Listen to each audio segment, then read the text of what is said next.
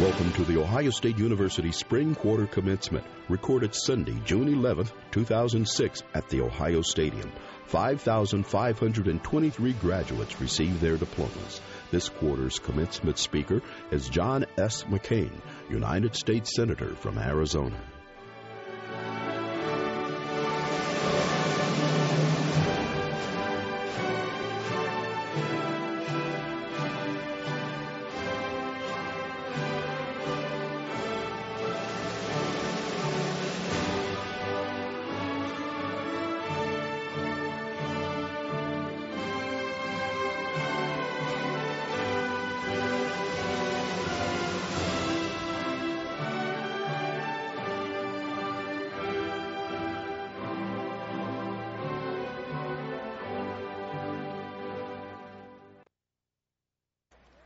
Ladies and gentlemen, it is my pleasure to welcome you to the 376th commencement of The Ohio State University.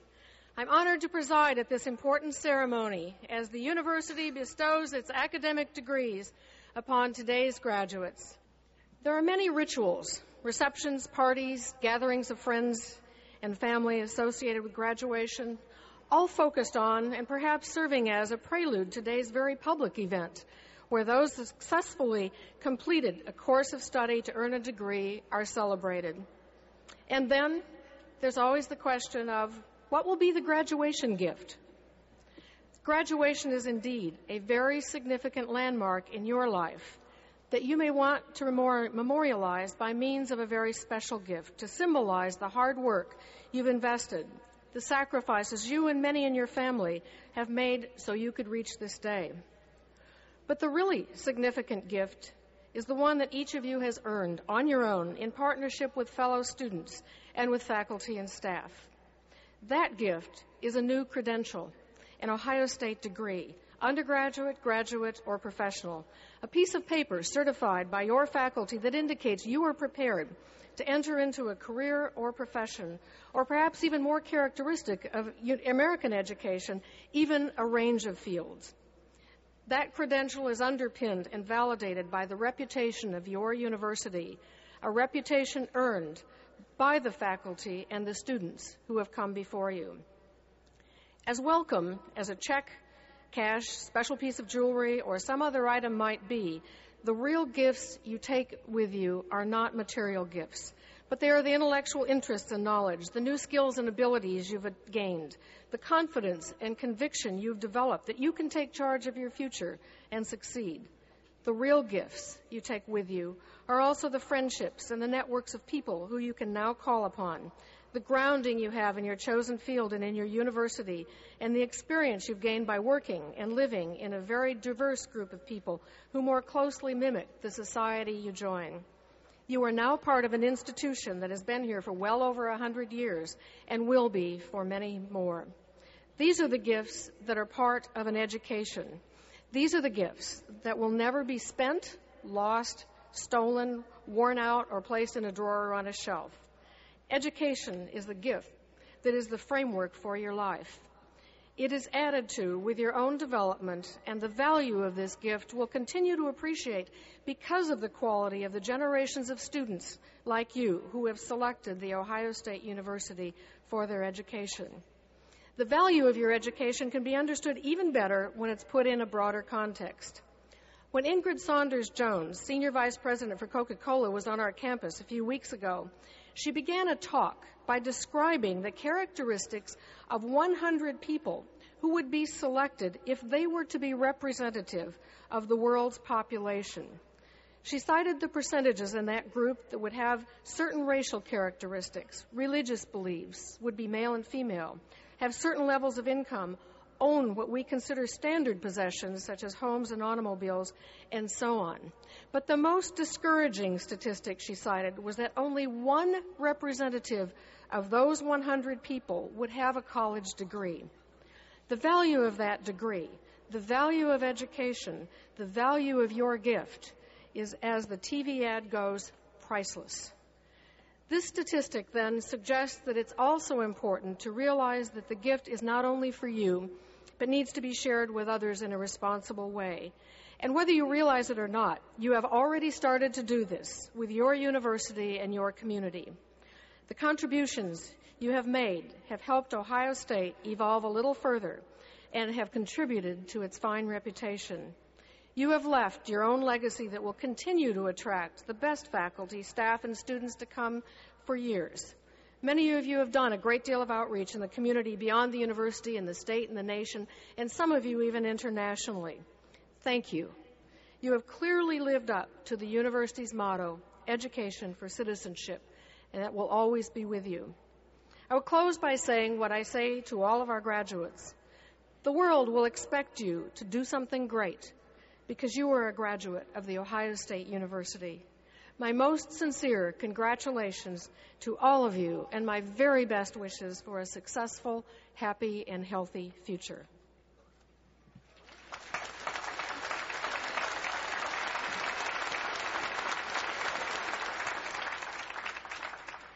At each commencement, we ask a person of distinction to make remarks to our graduating class.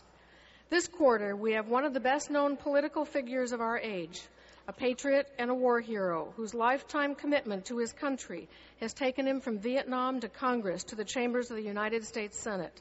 Today we welcome Senator John McCain as our featured speaker. John, thank you.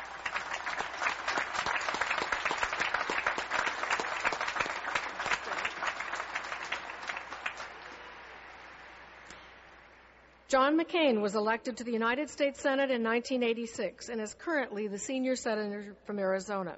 He is chair of the Senate Committee on Indian Affairs and serves on the Armed Services Committee and the Commerce, Science, and Transportation Committee.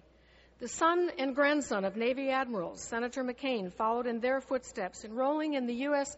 Naval Academy at Annapolis at the age of 17. Following his graduation in 1958, he was commissioned as an ensign in the Navy and trained to become an aircraft carrier pilot. In 1967, Lieutenant Commander McCain was assigned to the aircraft carrier USS Forrestal off the coast of Vietnam. After an explosion on board, he narrowly escaped a fire that took 134 lives. Just 3 months after the Forrestal disaster, his plane departed the USS Oriskany and was shot down during a bombing mission over Hanoi. He ejected, landing close to the bombing target. He was captured and taken to the infamous Hanoi Hilton, where he remained a prisoner of war for 5.5 years. In 1973, after the Vietnam War ended, Senator McCain and nearly 600 prisoners of war returned home, ending the longest incarceration in U.S. history. After extensive rehabilitation, he regained his flight status. His last duty assignment was as the Navy's liaison to the U.S. Senate. He began his political career in 1982, winning election to Congress, representing what was then the 1st Congressional District in Arizona. When Barry Goldwater announced his retirement from the Senate in 1986, Senator McCain was elected to succeed him. Now in his 3rd term in the Senate, he was reelected in November 1998 with nearly 70% of the vote. In 2000, he ran for the Republican nomination for president.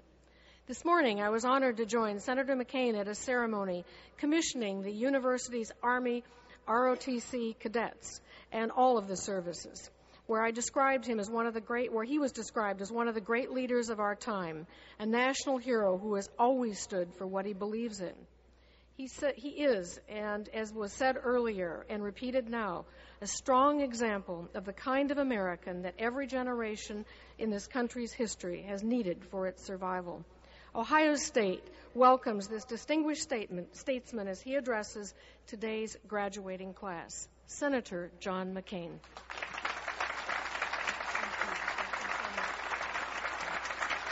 Thank you. Thank you.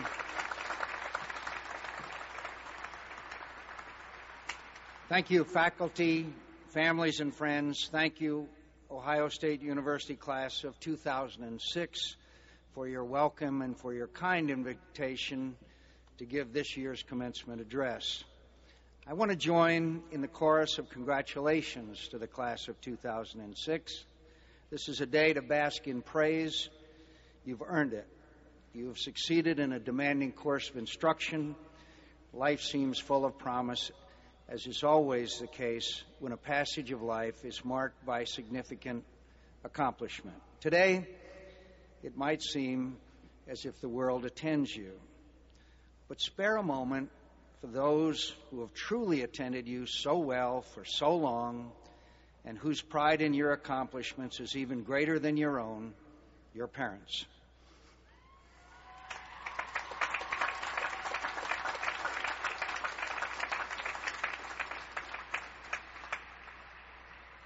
When the world was looking elsewhere, your parents' attention was one of life's certainties. So as I commend you, I offer equal praise to your parents for the sacrifices they made for you, for their confidence in you, and their love. More than any other influence in your lives, they have helped make you the success you are today and might become tomorrow. Thousands of commencement addresses are given every year, many by people with greater eloquence and more original minds than I possess, and it's difficult on such occasions to avoid resorting to cliches. So let me just say that I wish you all well. This is a wonderful time to be young and to have your opportunities. Make the most of them. When I was in your situation many, many years ago, an undistinguished graduate, barely, of the Naval Academy, I listened to President Eisenhower deliver the commencement address. I admired President Eisenhower greatly, but I remember little of his remarks that day, impatient as I was to enjoy the less formal celebrations of graduation, and mindful, given my class standing, that I would not have the privilege of shaking the President's hand. I do recall vaguely that he encouraged his audience of new Navy ensigns and Marine lieutenants to become crusaders for peace. I became an aviator and eventually an instrument of war in Vietnam. I believed, as many of my friends, we were defending the cause of a just peace.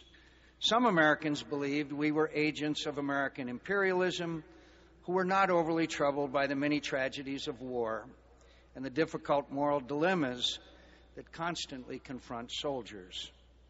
Ours is a noisy, contentious society and always has been, for we love our liberties much. And among those liberties we love most, particularly so when we are young, is our right to self-expression. That passion for self-expression sometimes overwhelms our civility and our presumption that those with whom we have strong disagreements, wrong as they might be, believe that they too are answering the demands of their conscience. When I was a young man, I was quite infatuated with self-expression, and rightly so, because if memory conveniently serves, I was so much more eloquent, well-informed, and wiser than anyone else I knew. It seemed I understood the world and the purpose of life so much more profoundly than most people. I believe that to be especially true with many of my elders, people whose only accomplishment, as far as I could tell, was that they had been born before me, and consequently had suffered some number of years deprived of my insights. I had opinions on everything, and I was always right. I loved to argue, and I could become understandably belligerent with people who lacked the grace and intelligence to agree with me.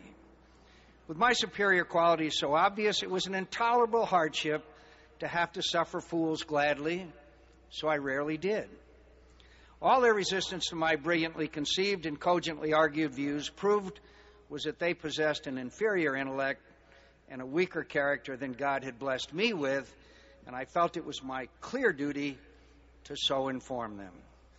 It's a pity there wasn't a blogosphere then. I would have felt very, very much at home in the medium.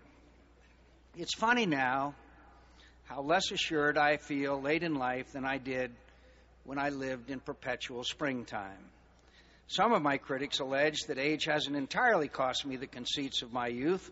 All I can say to them is they should have known me then, when I was brave and true and better looking than I am at present.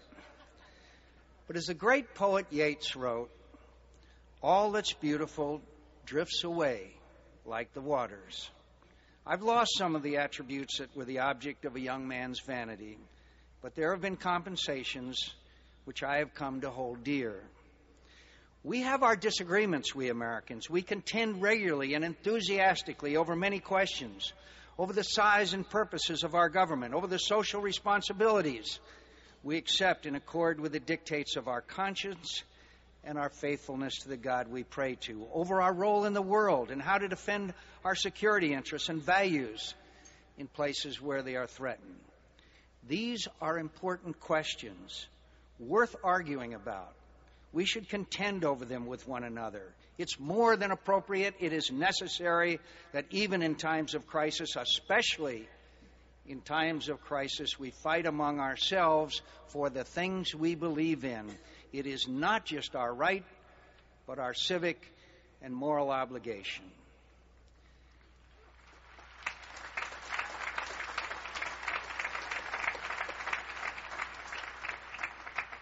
Our country doesn't depend on the heroism of every citizen, but all of us should be worthy of the sacrifices made on our behalf. We have to love our freedom, not just for the private opportunities it provides, but for the goodness it makes possible. We have to love it as much, even if not as heroically, as the brave Americans who defend us at the risk and often the cost of their lives.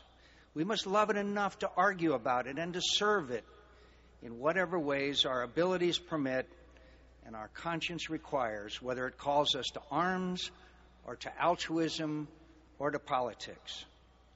I supported the decision to go to war in Iraq. Many Americans did not. My patriotism and my conscience required me to support it and engage in the debate over whether and how to fight it. I stand that ground because I believed, rightly or wrongly, that my country's interests and values required it. War is an awful business. The lives of the nation's finest patriots are sacrificed. Innocent people suffer. Commerce is disrupted. Economies damaged. Strategic interests, shielded by years of statecraft, are endangered as the demands of war and diplomacy conflict. Whether the cause was necessary or not, whether it was just or not, we should all shed a tear for all that is lost when war claims its wages from us. However just or false the cause, however proud and noble the service, it is loss.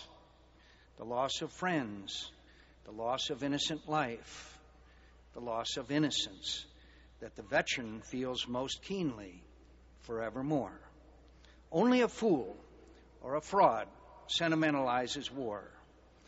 Americans should argue about this war. It has cost the lives of nearly 2,500 of the best of us. It has taken innocent life.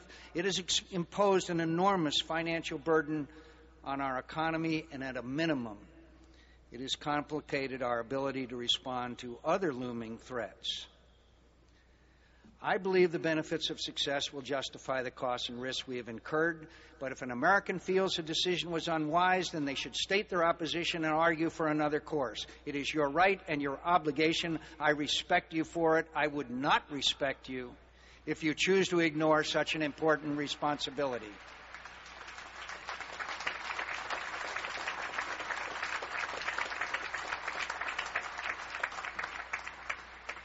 Americans deserve more than tolerance from one another. We deserve each other's respect, whether we think each other right or wrong in our views, as long as our character and our sincerity merit respect, and as long as we share, for all our differences, for all the noisy debates that enliven our politics, a mutual devotion to the sublime idea that this nation was conceived in, that freedom is the inalienable right of mankind and in accord with the laws of nature and nature's creator. We have so much more that unites us than divides us. We need only to look to the enemy who now confronts us and the benighted ideals to which Islamic extremists pledge allegiance. Their disdain for the rights of man, their contempt for innocent human life, to appreciate how much unites us. Take, for example, the awful human catastrophe underway in the Darfur region of the Sudan. If the United States and the West can be criticized for our role in this catastrophe, it is because we have waited too long to intervene to protect the multitudes who are suffering, dying because of it.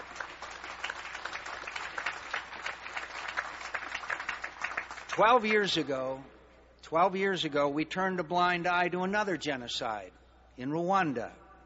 And when that reign of terror finally mercifully exhausted itself with over 800,000 Rwandans slaughtered, Americans, our government, and decent people everywhere in the world were shocked and ashamed of our silence and inaction, for ignoring our values and demands of our conscience. In shame and renewed allegiance to our ideals, we swore, not for the first time, never again. But never again lasted only until the tragedy of Darfur.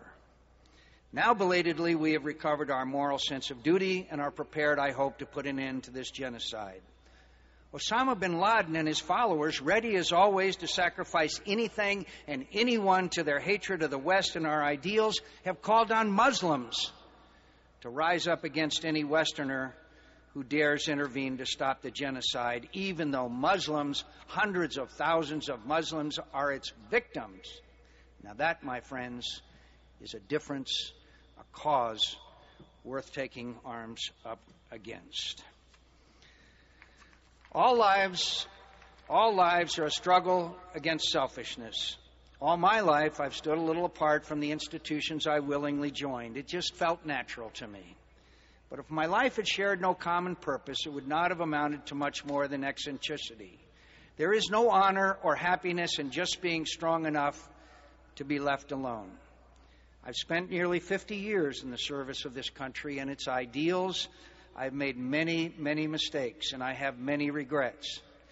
But I've never lived a day, in good times or bad, that I wasn't grateful for the privilege. That's the benefit of service to a country that is an idea and a cause, a righteous idea and cause.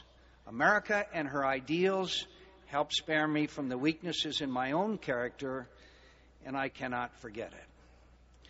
Let us argue with each other then. By all means, let us argue. Our differences are not petty. They often involve cherished beliefs and represent our best judgments about what is right for our country and humanity. Let us defend those beliefs. Let's do so sincerely and strenuously. It is our right and duty to do so. And let's not be too dismayed with the tenor and passion of our arguments, even when they wound us. We have fought among ourselves before in our history over big things and small, with worse vitriol and bitterness than we experience today. Let us exercise our responsibilities as a free people, but let us remember we are not enemies. We are compatriots defending ourselves from a real enemy. We have nothing to fear from each other. We are arguing over the means to better secure our freedom, promote the general welfare, and defend our ideals. It should remain an argument among friends, each of us struggling to hear our conscience and heed its demands, each of us, despite our differences, united in our great cause and respectful of the goodness in each other. I've not always heeded this injunction myself, and I regret it very much. I had a friend once who, a long time ago, in the passions and resentments of a tumultuous era in our history, I might have considered my enemy. He had come once to the capital of the country that held me prisoner, that deprived me and my dearest friends of our most basic rights, and that murdered some of us. He came to that place to denounce our country's involvement in the war that had led us there. His speech was broadcast into our cells. I thought it a grievous wrong then, and I still do. A few years later, he had moved temporarily to a kibbutz in Israel. He was there during the Yom Kippur War, when he witnessed the support America provided our beleaguered ally. He saw the huge cargo planes bearing the insignia of the United States Air Force rushing emergency supplies into that country. And he had an epiphany. He had believed America had made a tragic mistake by going to Vietnam, and he still did. He had believed America, he had seen what he believed were his country's faults, and he still saw them. But he realized he had let his criticism temporarily blind him to his country's generosity and the goodness that most Americans possess, and he regretted his failing deeply. When he returned to his country, he became prominent in Democratic Party politics and helped elect Bill Clinton President of the United States. He still criticized his government when he thought it wrong, but he never again lost sight of all that unites us. We met some years later. He approached me and asked to apologize for the mistake he believed he had made as a young man. Many years had passed since then, and I bore little animosity for anyone because of what they had done or not done during the Vietnam War. It was an easy thing to accept such a decent act, and we moved beyond our old grievance. We worked together in an organization dedicated to promoting human rights in the country where he and I had once come for different reasons. I came to admire him for his generosity, his passion for his ideals, for the largeness of his heart. And I realized he had not been my enemy, but my countryman, and later, my friend. His friendship honored me. We disagreed over much. Our politics were often opposed, and we argued those disagreements. But we worked together for our shared ideals. We were not always in the right, but we weren't always in the wrong either. And we defended our beliefs as we had each been given the wisdom to defend them. David remained my friend and my countryman until the day of his death at the age of 47, when he left a loving wife and 3 beautiful children and legions of friends behind him. His country was a better place for his service to her, and I had become a better man for my friendship with him. God bless him. And may God bless you, class of 2006. The world does indeed await you, and humanity is impatient for your service. Take good care of that responsibility. Everything depends on it. And thank you very much for the privilege of sharing this great occasion with you.